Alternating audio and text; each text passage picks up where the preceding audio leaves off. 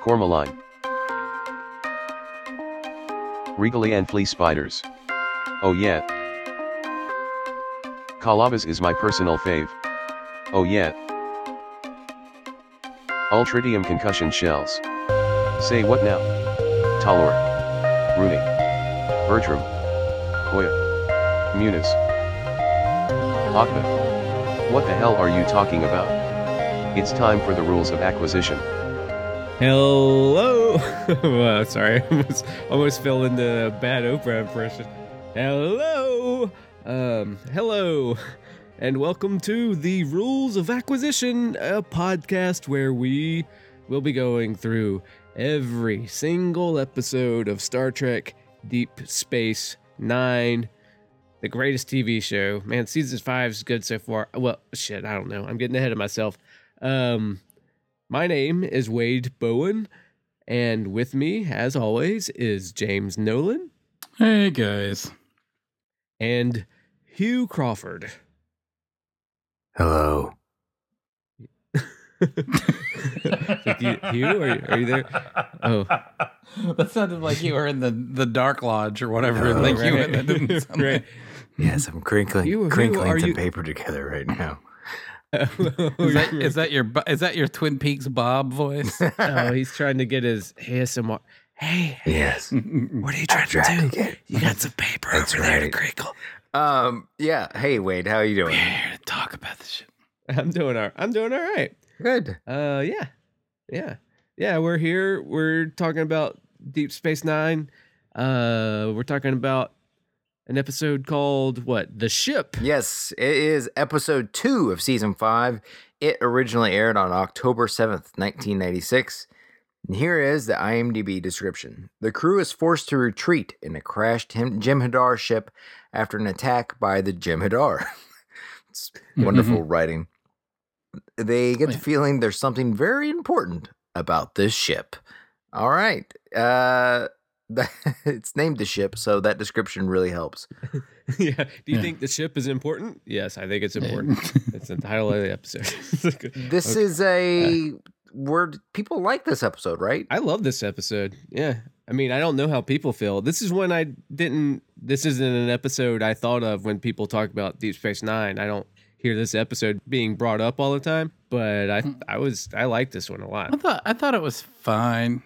This is one of those episodes I thought could I have thought been it was better. fine, but it was also a throw. I don't think it was. You thought it was a throwback or I think it was fine. I thought it could have been better, even with this. Like, I don't know. Like, it's fine. It's not. I don't have a ton of bad stuff to say about it. What? It didn't piss me off, but I was kind of like, it's okay. I thought this one, well, I saw how it kind of does things that other episodes later are more famous for doing, but I felt like, I don't know. I have a lot of good things to say about this one.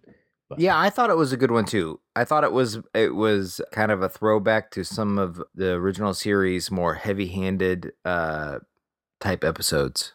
Yeah. There's a little bit of a morality play to this one. Oh, yeah, totally. That you didn't get to see too much at that period of time in television. The mid 90s particularly were sort of a cynical time on TV as well as a cynical time in pop culture. And so to see a Star Trek like morality play, like right smack almost dab in the middle of a run is sort of an interesting thing. I mean, this is pretty straightforward morality play. Oh, yeah. Oh, and when we were in the slacker generation of X kind of shit going on, is that what you're talking about? Yeah, Like, I mean, this is 1996. yeah. Yeah, I mean, this is, I mean, I wonder if we look up like some of It's the earnest. biggest. Right. Yeah. Yeah. The earnestness is my favorite part. I don't mean that as like. It is mine too. Yeah. That's why I think it's a bold move for its time. Yeah. Yeah, I almost feel like my issues are. I'm just gonna say this: like 2 episodes in, and I've watched the next episode, so I know that this is a 2-episode critique. What's going on with like Cole Meany? Like, I thought he was. I thought Really? he was. Yeah, I thought, he was great in this. Like I like the whole. Well, when I watched this the first time I watched it a couple of weeks ago, right after. There's a little bit of dad humor in it. There's a lot of dad humor in it. I liked it more than I liked Apocalypse Rising because it felt. Really? I don't know. Yeah, You like yeah. this more than Apocalypse Rising, huh? I did. Yeah. Interesting. I thought Okay, so so I'm the guy that goes and reads about the production history and stuff like that. Obviously, this is a Southern California quarry episode. Obviously, This yeah. is the same quarry they go to. This is their standard quarry. Sure. I do know that it was 120 degrees that day. Yeah, They that, did all that was the a real outdoor sweat stuff. on their polyester uniform. Yeah. Right. They were saying that they, at the end of a cut, whatever they called cut, they would pour water on the actors' heads and the suits would be dry before they started the next scene Wow. or started the next shot. Yeah. So I think my general critique on it is that I don't know, like I felt like that the actors weren't punching it. Like I felt like, but I think Avery Brooks was fine. And I think that the lady, the not Lisa Marie Presley is fine. Right. Kilara or whatever. Yeah, we should. I don't know. When we were a young podcast, I used to want to get these. Caitlin Hopkins is her name. Okay. But I always want to give these people like credit. Now I think we're slacked off. We're just tired. We're tired, just like Colmini. I just felt like I don't know. I wasn't feeling him, and he had a lot of emotion. Yeah. A lot of this show was built up on his character and what he was going through. And it just wasn't, I don't know. I thought he was fine. I liked his little arc here. Yeah. I like the directing of this, and well, the writer is Hans Belmer, who is a go-to guy for the show. Mm-hmm. Maybe he comes on this season. I don't remember, but he gets to be in the writer's room, I think, when they do the documentary. Yeah. So he's a big guy. And the director is like, oh, they're finally letting a woman direct this one. Kim Friedman, I think. Yes. And I thought the directing in this one was really done well. Like the way they're on the ship and it's all these kind of like tilted camera angles and it's kind of claustrophobic. And I thought that the director did a good job on this one too. And I was like, oh, finally Berman let a woman through, but whatever. That's a whole other thing. Yeah, I don't agree. I don't disagree with that. I mean, I don't have a hard negative of this show. I mean, like I think it was pretty good. I think that specifically, I think Cisco was really good. I think the writing was really good. I do too. Yeah. Did you guys want to kind of go through the episode and then we'll? Yeah. I was just about. Yeah. It starts off from the very beginning. Another thing I liked about it is it's set, at least at the beginning, it's a diverse crew. Oh, very much so. Yeah. Yeah. Like it starts off, they're on Torga 4 and they're cormalline mining or whatever. So whatever. But then the opening scene is Muniz shit talking with O'Brien. And he's like, oh, don't call me sir. I'm not and they're two enlisted guys. Mm-hmm. I have to tell you to stop calling me sir. I'm not an officer. No, you know more than they do. Well, I wouldn't go that far. There's the jibe being back and forth between them, and there's like, oh, this is class 5 pyroclastic debris and ash. And it's like, well, this is what we've seen the whole time. It's like, I just thought I'd point it out to you. And like, oh, well, I've walked all these mountains in Ireland, and the guy's like, Ireland doesn't have mountain, you dumbass. And it's like, oh, why I'll transfer you to waste extraction, and it's just like two guys on the job giving each other shit good naturedly. I liked. Muniz is a big character in this, but then they've got all these different like aliens. They've got Toral or whatever, some guy with the forehead thing, and then they've got like Panthro's sister back on the runabout. Panthro's sister. Who was the same race as the person who beat Wesley Crusher's ass at the Starfleet exam? Oh yeah, you remember? The Blue Except Thundercat. Yeah, but he had to have like an incense holder to breathe out of, some sort of breathing apparatus, and this one didn't. She didn't have whatever condition he had. She's like, I can breathe. Yeah. She didn't have space asthma. Yeah, right. Yes. So anyway, he's giving shit to Miles for being sweaty and tired because it's really apparently 120 degrees out or whatever. Yeah. There's a crash. There's like a new ship comes in, and it turns out that it's a crashed Jim Hadar ship, and so they're gonna investigate. Mm-hmm.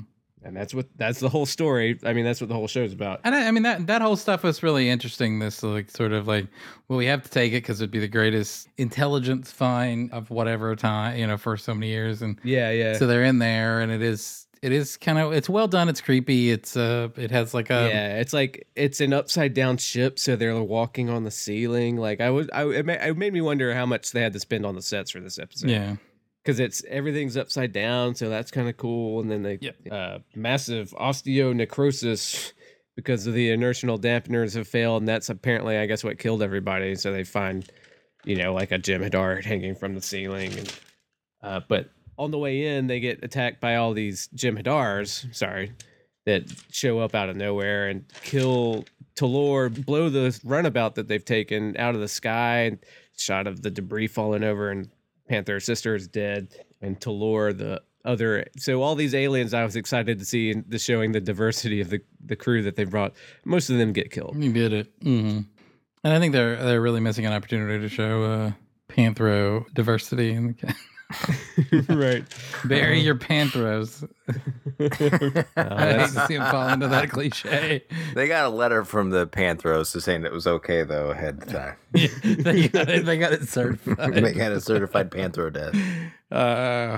They are called Benzites, that alien race. Okay. I just looked it up. Yeah. There's some beauty. I prefer Panthros. There, the Panthros. Her name is Hoya, which is it's a weird. Oh, Hoya, yeah. They do bring that up later, yeah. Yeah, so they're stuck in this ship while the Jem'Hadar, and they're like, oh, they're on top of the ship. They can hear them walking around. It's a nice use of whatever, of suspense.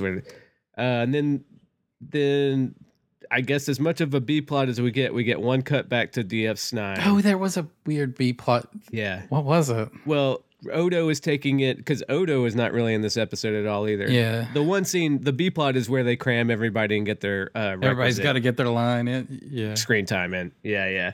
So Odo's taking in Quark and Bashir because Bashir ordered all these Orgalian flea spiders. Their venom is good for a drug for circulation. He was making it for pregnant Kira, but they're illegal. And Quark was also taking advantage to import illegal Regalian liquid crystals, which are an aphrodisiac. Because what's love without danger? Yeah.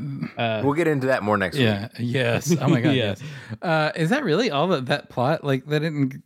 I'm trying to think. That's pretty much it. No, there's some point where she's like, "I'm fixing to take the Defiant out to go save." And I was like, "Why wasn't the Defiant out there to begin with?" And isn't Worf the head of the Defiant? Then why isn't Worf? I don't know. But there was. Well, it's not the first time they've taken just a runabout to the edge of Dominion space, which is always a little bit iffy. But they have to keep I think nerd cornering it. I think they have to keep the Defiant at DS9 as much as they can for protection. Oh, that makes sense. And there's like, don't get me wrong, this is a Callum Knight or whatever, Calgon Take Me Away, Cormeline mining expedition to figure out whether this is a good planet to mine. And it is. It's almost like they've had the Defiant there for 2 years. It's almost like they could have had the Mars bases, like building them another Defiant. Yeah, right? I thought this was a post-scarcity, blah, blah. Yeah. But Cisco calls back to the station to get the thing towed back. They need the Defiant because the runabouts won't work. Yeah. But then also they get attacked by Jem'Hadar. Yeah. It's really the most cursory of unimportant plots. So So then Bashir is like, "Can I come?" And she's like, "Fuck you. No, you got to go to jail." And it's kind of yes. That's it. So then not Lisa Marie Presley then shows up to be a Vorta. This is where I'm going to angry nerd corner just for a second. Why are there female Vorta? Because the first one we met was a lady. I know. Then maybe all of them should be Vorta. She had psychic powers. Oh yeah, well yeah, that's my question. She did. Yeah, but like if you have a you're a clone race, why have more than one gender? Spoiler alert! If you have a race that doesn't sexually reproduce, then why have sexes? Because I'm going to tell you exactly why right now. Here's the thing: you are a gangster organization. You're a space mafia, right? Yep. Okay, so you're space, and you need your lieutenants. Yep. To be the ultimate manipulators. Yeah. And so. Yeah, and exactly. You need both genders, I guess. Yeah. For those. Yeah, you're playing Fallout and you want to have your Black Widow perk and you're also whatever the one where dudes can talk to ladies better. Yeah, you need to. Okay, so she does, and that, I mean, she does have, like, I mean, they do exaggerate her secondary sexual organs in this episode. She's got a very low cut thing. Oh, yeah. So, I mean, she is sexualized. And that is definitely part of the package. And she calls Cisco interesting. And like, it's supposed to be a. You look so strong. Like, you are direct. I like that. She's supposed to come off as a right. I bet you're really talented. I bet you were a good athlete in high school, weren't you? Right. I don't want to go full incel and say, why do we need women No, at all? I'm not. I was even like, it would be if they were all women, that would be super interesting. Yeah. Like, it wasn't like that. It was just like, why? I know you're not an incel, James. You have 2 kids. Yes. No, but it was like, why is she hypersexualized? What does that get you that Wei-Yun doesn't? And yeah, but I get it. And the first one we met was a woman. They did actually try and get that woman back, by the way, for this. Oh yeah, but she was not having it. She wasn't, fuck y'all. I don't know, scheduling conflicts or fuck y'all. Or Yeah, like yeah. maybe she liked to ad lib her scenes and they didn't allow that. I don't know. Right. Yeah, they don't do that anymore. Yeah, it's a locked. I just found out that it was a locked script. It was a tightly locked script show where even if you wanted to add something, there's a clip out there of Will Robinson, who I think he's in the season 7 episode. Yeah. So, I think we're about to wrap this up. Yeah. Wait, the exhausted script supervisor. You can't add well. We got to go get everybody to okay off on it, which is great. Are you going to do that? Are you going to add just Wells? Are you going to do that? Are you changing the lines? Well, I don't know. No, okay. Thank you. Okay. So yeah, and I like that. Good shows do that. But anyway, Yeah. So she has an offer. She does like all of the Wei-Yuns, all the Vortas. She comes off as very accommodating, unctuously accommodating. Yeah. What's her first offer? First offer is just To give me the ship. Yeah, you can have the yeah. it's our Yeah. ship. He was like, And he invokes the like Finders keepers. Yes. Was your ship. Now it's mine. Oh, Yeah. Old Earth custom. Finders keepers, losers sweepers. Yeah, he shows up and she's like, "Oh, you had casualties, and I'm so glad it wasn't you." Yeah. And he's like, "Well, fuck you, man. I lost people." It's like, "Well, I'm glad you're not dead, Cisco." Was like, Your son Jake. Yeah. It's like she was reading off his Wikipedia page. Yeah. right? And he was like, "Don't bring my kid into this, you awful woman." Like, it's like, "Well, it's mine now." I was like, "That's the attitude of a thief." It's like, "Well, salvage rights, tough shit." I don't know. So they end up and then they start shooting them again, right? Well, yeah, and before that, I guess we should mention that Muniz has taken a hit. Oh yeah. When they're first getting in, and he's not. So he took a hit, and he's at the first time when Cisco comes up, it's like, "Are you all right?" And it's like, "Oh, I've had worse teleporter burns." And then Miles comes up, it's like, "Teleporter burns. You fucking don't always kissing up to the brass or whatever." And he's like, whatever. I'm just following your example, Hefe." And he calls him Hefe, like the verse in like, "Oh, because you're my hero." It's like.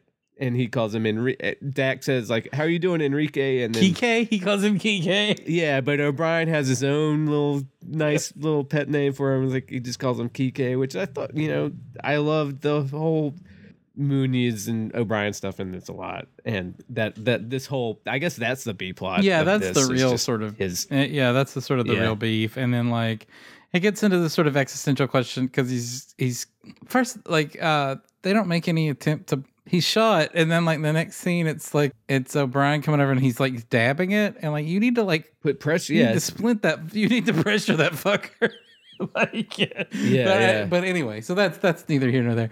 But right. but it's pretty clear that he's gonna die early on, and it's all this Right. this theory about do you just go, "Hey guy, you're gonna fucking die." Yeah. Well, O'Brien is like, "You're gonna make it. You're gonna make it." Yeah. And then Worf they set Worf and O'Brien against each other because Worf is like, "That guy's gonna die," and O'Brien's like, "Fuck you, man. He's not gonna die because he's my friend." Like I believed it because you don't want your guys to die. Yeah. Yeah. He has the pull away sleeves, which I guess are just Federation standard issue, where you can pull on the undershirt for Yeah, your that was shirt weird and because he has make- these floppy sleeves that I always thought was like unique, but it's not a part of it's like a dicky. Like it's just sewn into like it's Right. not like it's just a little piece of fabric. I don't really. Well, I'm pretty sure Cisco's pulled the same thing before. Yeah, they always got to make these breakaway fabrics. Yeah, and then so the first time while Cisco's talking to Kalara or Kalana or whatever, Kalanic or whatever her name Colonic. is. That's me being dumb. Kalana. I like it though. She's like, "Touch the green panel and you can talk to me." And there's they send in a Jem'Hadar to plant a device. The Jem'Hadar kind of fucks things up beats up O'Brien and Dax a little bit, but then finally Munoz got him with a phaser, saves the day kind of thing. And he's like, "Oh, looks like you really were gold dicking. Yeah. Looks like I knew it. You've been gold breaking all along. Like I said, you tell me everything I know. Yeah, they have a very they have a very sort of like a bro-ish that's carried out through. I think that may be like that's what you didn't like. I know I don't mind it on the paper. I just don't know. Like this was just like Comini. Like last week, like Comini just wasn't there, and I felt like this week he wasn't too. But he had more shit. He had shit to do, and so it was a little bit more glaring. But I normally like Comini. I normally like his reading. It's nothing in the page that didn't. I just yeah. See, I mean, I'm totally with you last week in that he under that Klingon makeup he was not having it. He was dead. But this one I thought he was. But yeah, that's the whole. He's like Worf is like that guy's gonna be dead tomorrow. You should just let him tell him because it's not worth like dragging it out. Well, and then O'Brien's like, "What do you think? I should just kill him?" And Worf's like, "Yeah, you should. Yeah, that's what I would want. If you're really his friend." Like I've asked for that several times. If you, what do you think we should do? I'm always asking people to kill me. Exactly right. If you really loved him, you'd wipe his memories, and sit and like give him a new home. You're right. And then he's like, "Fuck you, Worf." And then Dax is like, maybe come with me. We'll let you boys cool down." And what Dax is really good in this. Like she's wisecracking and funny. Yeah, I think she's arrived. Off. This is like that's pretty cool. This is Terry Farrell. Like this is we're in the golden age of Terry Farrell. Yeah, on this show we are. She's been good for a while. As Dax. Yeah. No, she has. But like, I feel like that. I think she's been good, but now she's stepped it up. She's at her cruising altitude as a character right now. Yeah. Mm-hmm. So that happens. They're making repairs. Then Kalana asked Cisco to come out again. This time she's like, "I won't bring anybody, but you can bring whatever you want." So he brings a phaser rifle, and they talk some more. Then negotiations have ended. She teleports away. And he's like, "Oh shit!" And then he runs back, and they start. Gotta run. Yeah. And it's like, "Do you trust me?" It's like, "No, I don't trust you, but I'd like to, but I can't." But she negotiated that they want one thing on the ship. Yes, yeah. And they want to be responsible for going and picking out the one thing. Yeah. And he's just, "Tell me what it is, I'll give it to you." He's like, I'd like to trust you. It's like, "What, you don't trust me?" He's like, "Well, I can't." Mm-hmm. And he's like, "Well, I can't trust you either. There's just too much at stake." Yeah. And I guess negotiations have ended. And she teleports away, and he's like, "Oh fuck, I gotta get out of here." And he scrambles back. And then they start throwing all these old tritium concussion shells to bomb and start rattling them in their cage, basically, because they could take out the ship with one of these, apparently. But they're like, obviously, they want something. Yeah, they're not. That's what. Maybe she left an earring. Dax says. Yeah, she does have earrings. That's another point. Then maybe that is what got me, because she's so overly feminized, right? That it's pretty weird. But yeah, but that's what the Vorta are there. They're there to communicate with the outsiders, Yeah, yeah. At this point, they also the people in the like Worf and Dax, they're trying to get this ship running, because I can't, like, it's like two-phase. They're going to need its help if they're going to tractor beam the ship away, right? And then they need well, they're being attacked, and there's Jem'Hadar here, so they're like, "Man, we gotta get it running and just fly it out ourselves." Yeah, so they're trying to get so they have like a get the ship going kind of thing. Yeah, and then they finally it's like, "Oh, I got the weapon turret working, or the weapon system working, but the turret's stuck, so it's only going to shoot one direction." So that's like, well, maybe we get lucky, ha ha ha. But like, that's not going to work. You get some Worf Dax flirting. Oh yeah, some of that goes on. Yeah, he comes in like, and then they're being all rattled like, "Commander, I have this piece of junk that I just ripped out of the wall." And she's like, "Yeah, it's very nice, dumbass. What am I supposed to do with it now?" It's like, "Well, I was just trying to help."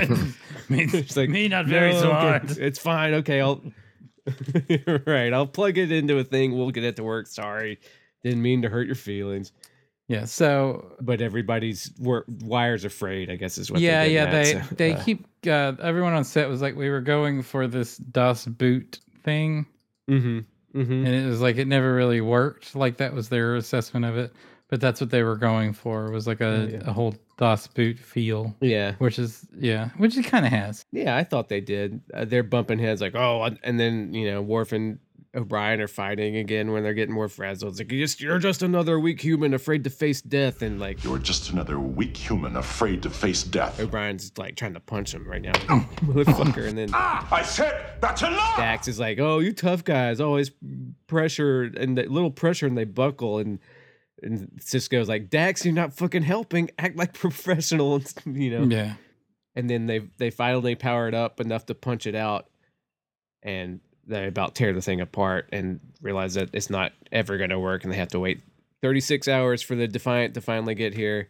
Yeah, because they called home. Yeah. Yeah, they called home, but they were trying to get out.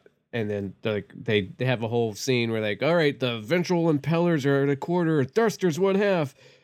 And bring up the ventral jets to 1/2 and blah, blah, blah. Technobabble. And it about tears the thing apart. They about have a core breach and it doesn't work. And so they're like, well, fuck, I guess we just have to wait for the Defiant to get here. How you doing, Kike? Yeah, Kike died. Yeah, Kike He died did. at this point. Yeah, yeah. And then Cisco, that leads Yeah. Cisco to cry a little. Like he's got like a little crisis of confidence with Yeah, it's It's good. yeah, it's this good. he has an old talk with his old man Dax, and he's like, I really, it is good. It felt to me like, oh, this is a proto scene from possibly one of the possibly the most famous episode of yeah. DS9.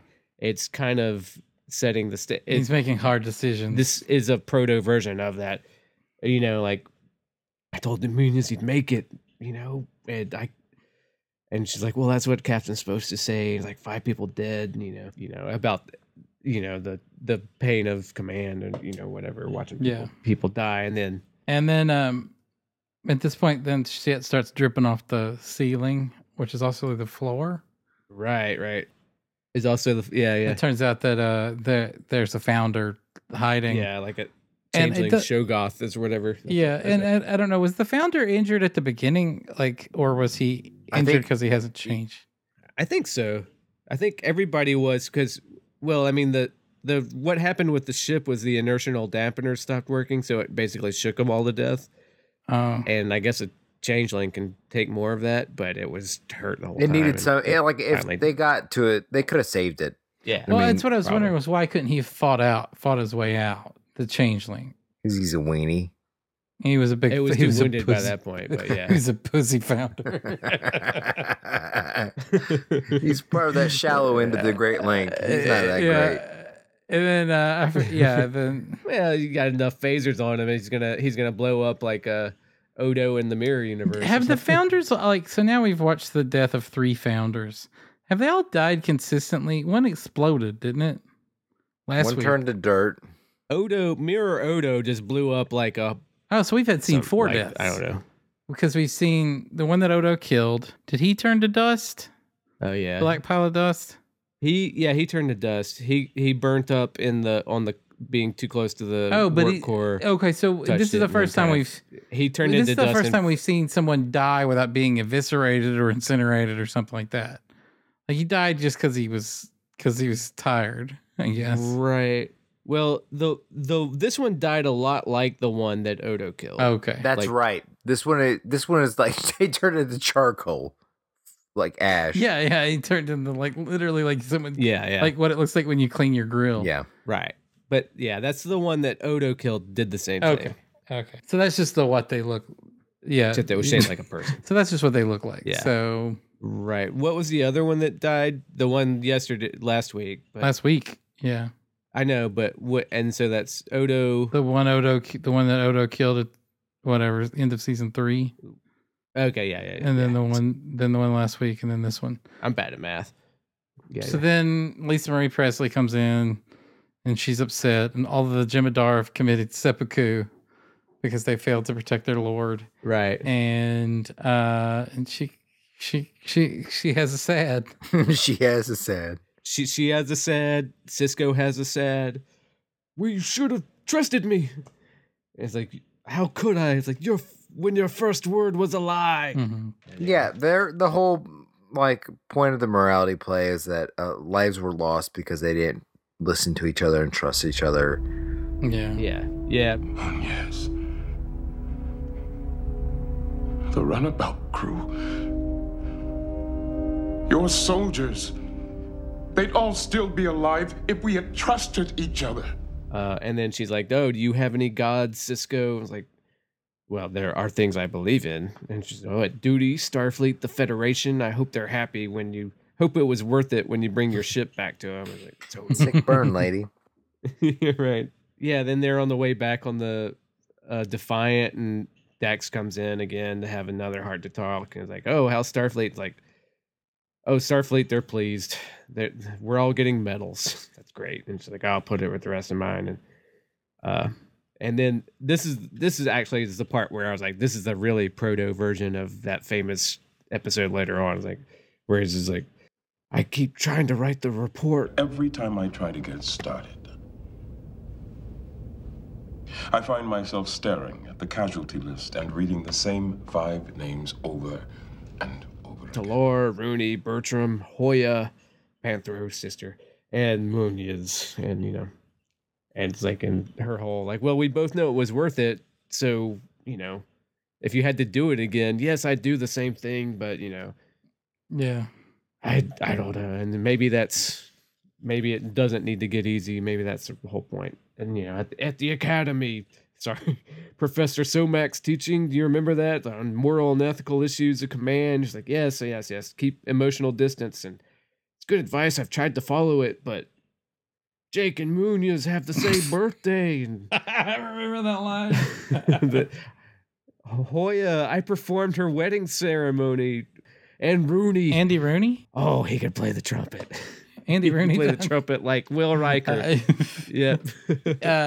Yeah, and then they I guess that then Worf then Worf joins O'Brien to The sit and shiva scene. sit over the body of Kike. Yeah, he's like, yeah, and it's just like in the whatever storage room they have on the Defiant, like I like that just like as a war story, like, oh well, we're in the supply room, but that's where we have to keep the Yeah, bodies. That was a you know, nice. it's- It was a nice part. Yeah, it was. Yeah, that gravitron emitter, we got the tractor beam to pull it out. You would have liked that. And Worf comes in, is like, "Oh, I see you're performing Okva for your friends." And it's like, "I am? Yes, you are." That's where you stay around the body to keep the predators away, so that the spirit can make it to Stovacor. And like, fade to black. So my thing with this episode was, I think that we all agree it was a pretty good episode. Yeah. And the things that I liked about it, it was a good opportunity to see them get in a quarry in Southern California and kind of rut around and have an adventure. I love that. a lot of the stories that we like, I've noticed happen off the station, including this one. And I'm starting to wonder if some of the problems with the series at the beginning, the complaints that the fans had at the time that they didn't go anywhere, I'm wondering if that wasn't valid to a certain extent. Because when I think about all the episodes that are, now think about it, like Duet, where did Duet happen? It happened on the station. On the station. I'm thinking about the other one that was like Duet, the Cardassian trial one. The one with when O'Brien was on trial? Yeah, where they went like that one. That's what I'm thinking. yeah. of. Tribunal. I mean, a lot of them, there are good station ones, but they really fell into a trap by having them on the station. It was really a trap of like who will drop by, like Alien of the Week, who will drop by, like Vampire Aliens or Move Along Home, Yeah. or I guess they're on the station. I guess we got to have like a creature in their computer, or Mhm. we had the first season is like, we spent $50 million on this shit. We better use the right. sets. I really guess. feel like But- that maybe when we're examining the complaints of the show of the time, that it's something we should consider, is that maybe when they get out and about, it opens up for more story possibilities. Yeah. Conversely, I think one of the strengths of the show is the station.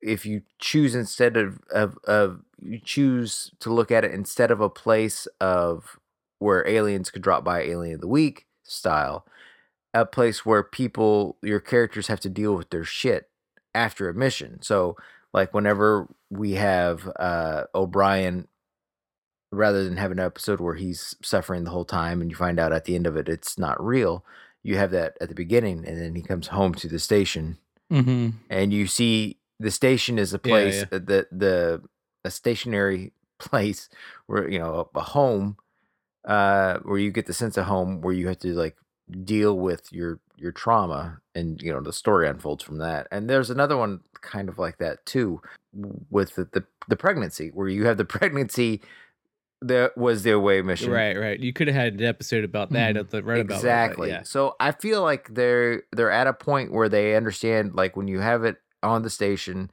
how to utilize that aspect of Starfleet life, rather than having it be an Alien of the Week drop by episode. That's what I think. I think that it's more that with the creation of the Dominion and then the sort of sidestep with the Klingons, and now we're back with the Dominion. I think that having an overarching narrative out there, outside of the ship, whether the episodes are on the ship or outside the ship, are just better off. Where it does feel like in the first 2 seasons, except for Bajor, which no one ever seemed to be super excited to fold into the cake of the show.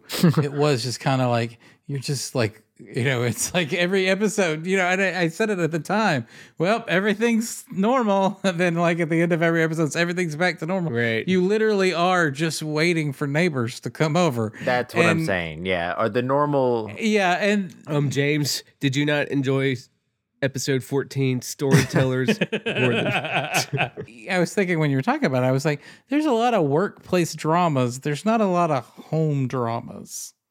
Like sitcoms take place at home because it's easy set, but like you think like there's not a lot of like this. It's a drama, but it takes place completely in this people's house. Like you never hear that. Well, I guess This Is Us is like that. Oh, you had to name the one I hadn't seen. or they're like the biggest one on television right now, where it all takes place in like their only house. like the biggest show on TV right now. Well, that's true. Okay, well maybe they figured it out. It took the golden age. Well, I think that they did figure it out. They cracked the code. I think that's primarily what it is. I mean, workplace, when they treat it like a place, it's interesting when it's a workplace, because there are a lot of scenes where they're sitting around shooting bull and stuff. Even more so than but not everybody has the like, and it's not everybody like at your house. A large part of your day is spent like, I'm about to go to bed in an hour. Like that's the worst thing that you can have on a show. It's just right. So it has. I mean, like, so you can't just have everybody like the kids are doing their homework and I'm cleaning the kitchen. Like I'm about to, go brush my teeth and get into bed. It has to have some sort of external shit going on. There's scenes like that in shows, but there's like very seldomly is it generate from home interactions. Right.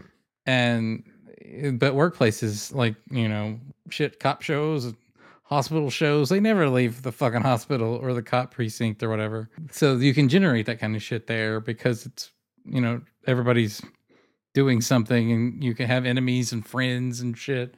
When you have enemies in your house, it's like a fucking nightmare. So it's a different sort of thing.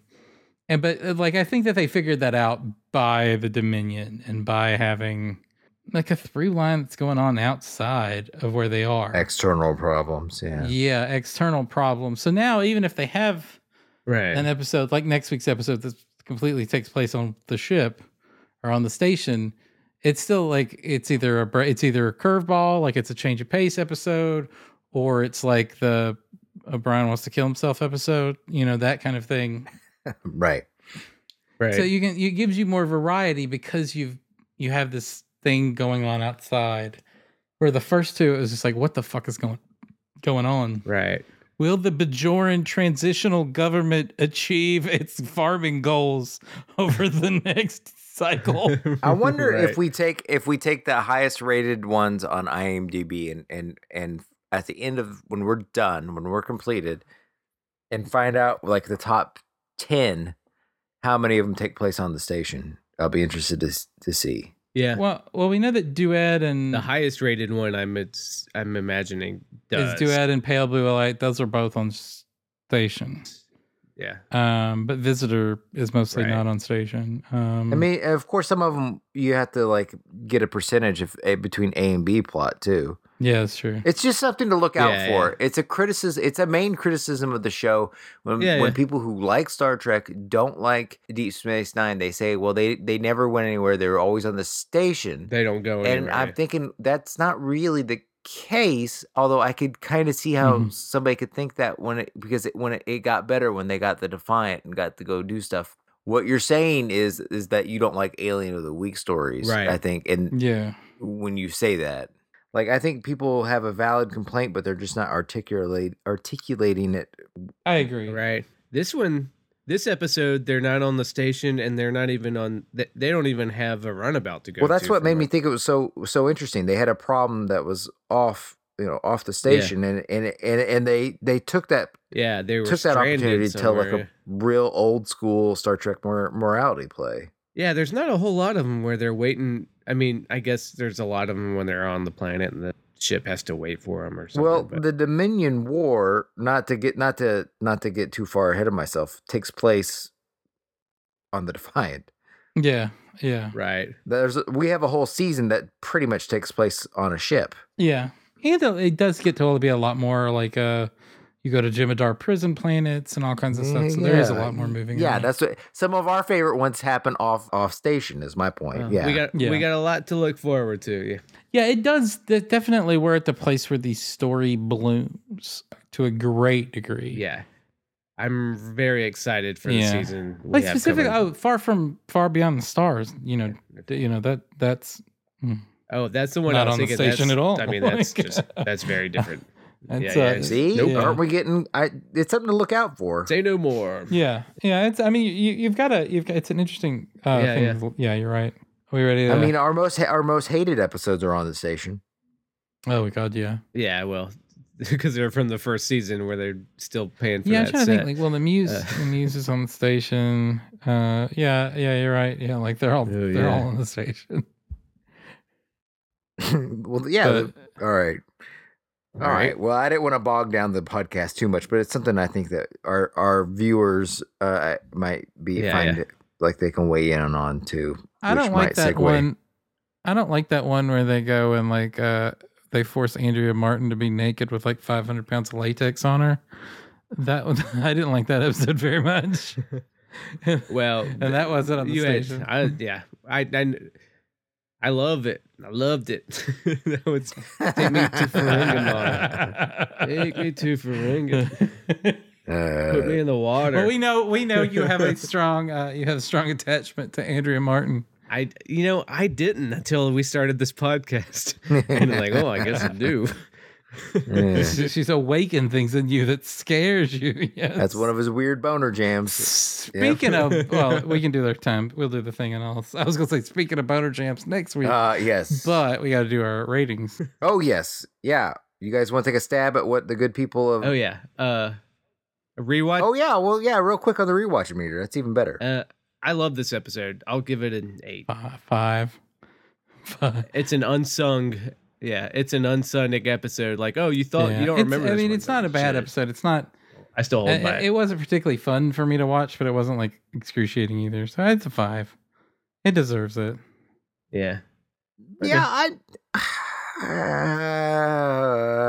This is kind of a middling one for me. Like I didn't hate it. I didn't love it. I do love the old Star Trek flavor of handy-handed morality at the end. And I'd probably put it about a 6 or 7. I'm sort of in between you guys. Yeah, on this one. Papa, the Oh, fireworks. it was It's the fireworks. the festival. fireworks, so beautiful. I mean, and the guy that played Kike, I thought did a great job. You guys But- want to guess what the good people of IMDb think about this? I'm gonna give it a 6.8. Oh, really? That's pretty low. What'd he say? I don't know, man. I'm 6.8, 7. Well, shit, man. No, I have not been able to get my game on point for like 2 seasons now, so I don't know. I know that the Leyland. writers said that they didn't like the episode, but fans do, is what they said. So I can't get what the writers like, man. They pat themselves on the back for shit in season 1, And then they don't like this one they're that probably much. stuck they're trying to polish a turd in season 1. I think that like- they're. I mean, I think that right, I know. I think that these were some like high. I think that they thought they were like a NASA like landing crew, like they were on the Apollo mission. I think they really like they really bought into their own shit on this This show. is where they're really like polishing their own horns. I'm going to, and so I think that they just thought that the execution didn't match the script is probably my believe it. Why? Because Kim Friedman directed this one. No, Oh, well, shit. let's see. No. Well, let's see. Ronald D. Moore said it had some problems. I It thought was she did a great job. fairly solid episode, but I don't think the relationship with Munez plays as strong as it could have. It wasn't as good as when we wrote it, I think is the general feeling. Okay, yeah. Yeah, so they don't want to shit on Munez, or they don't like his acting. I'm shitting on Cole Meany. They don't do that. But I'm going to say 7.8, 7.7. Ooh.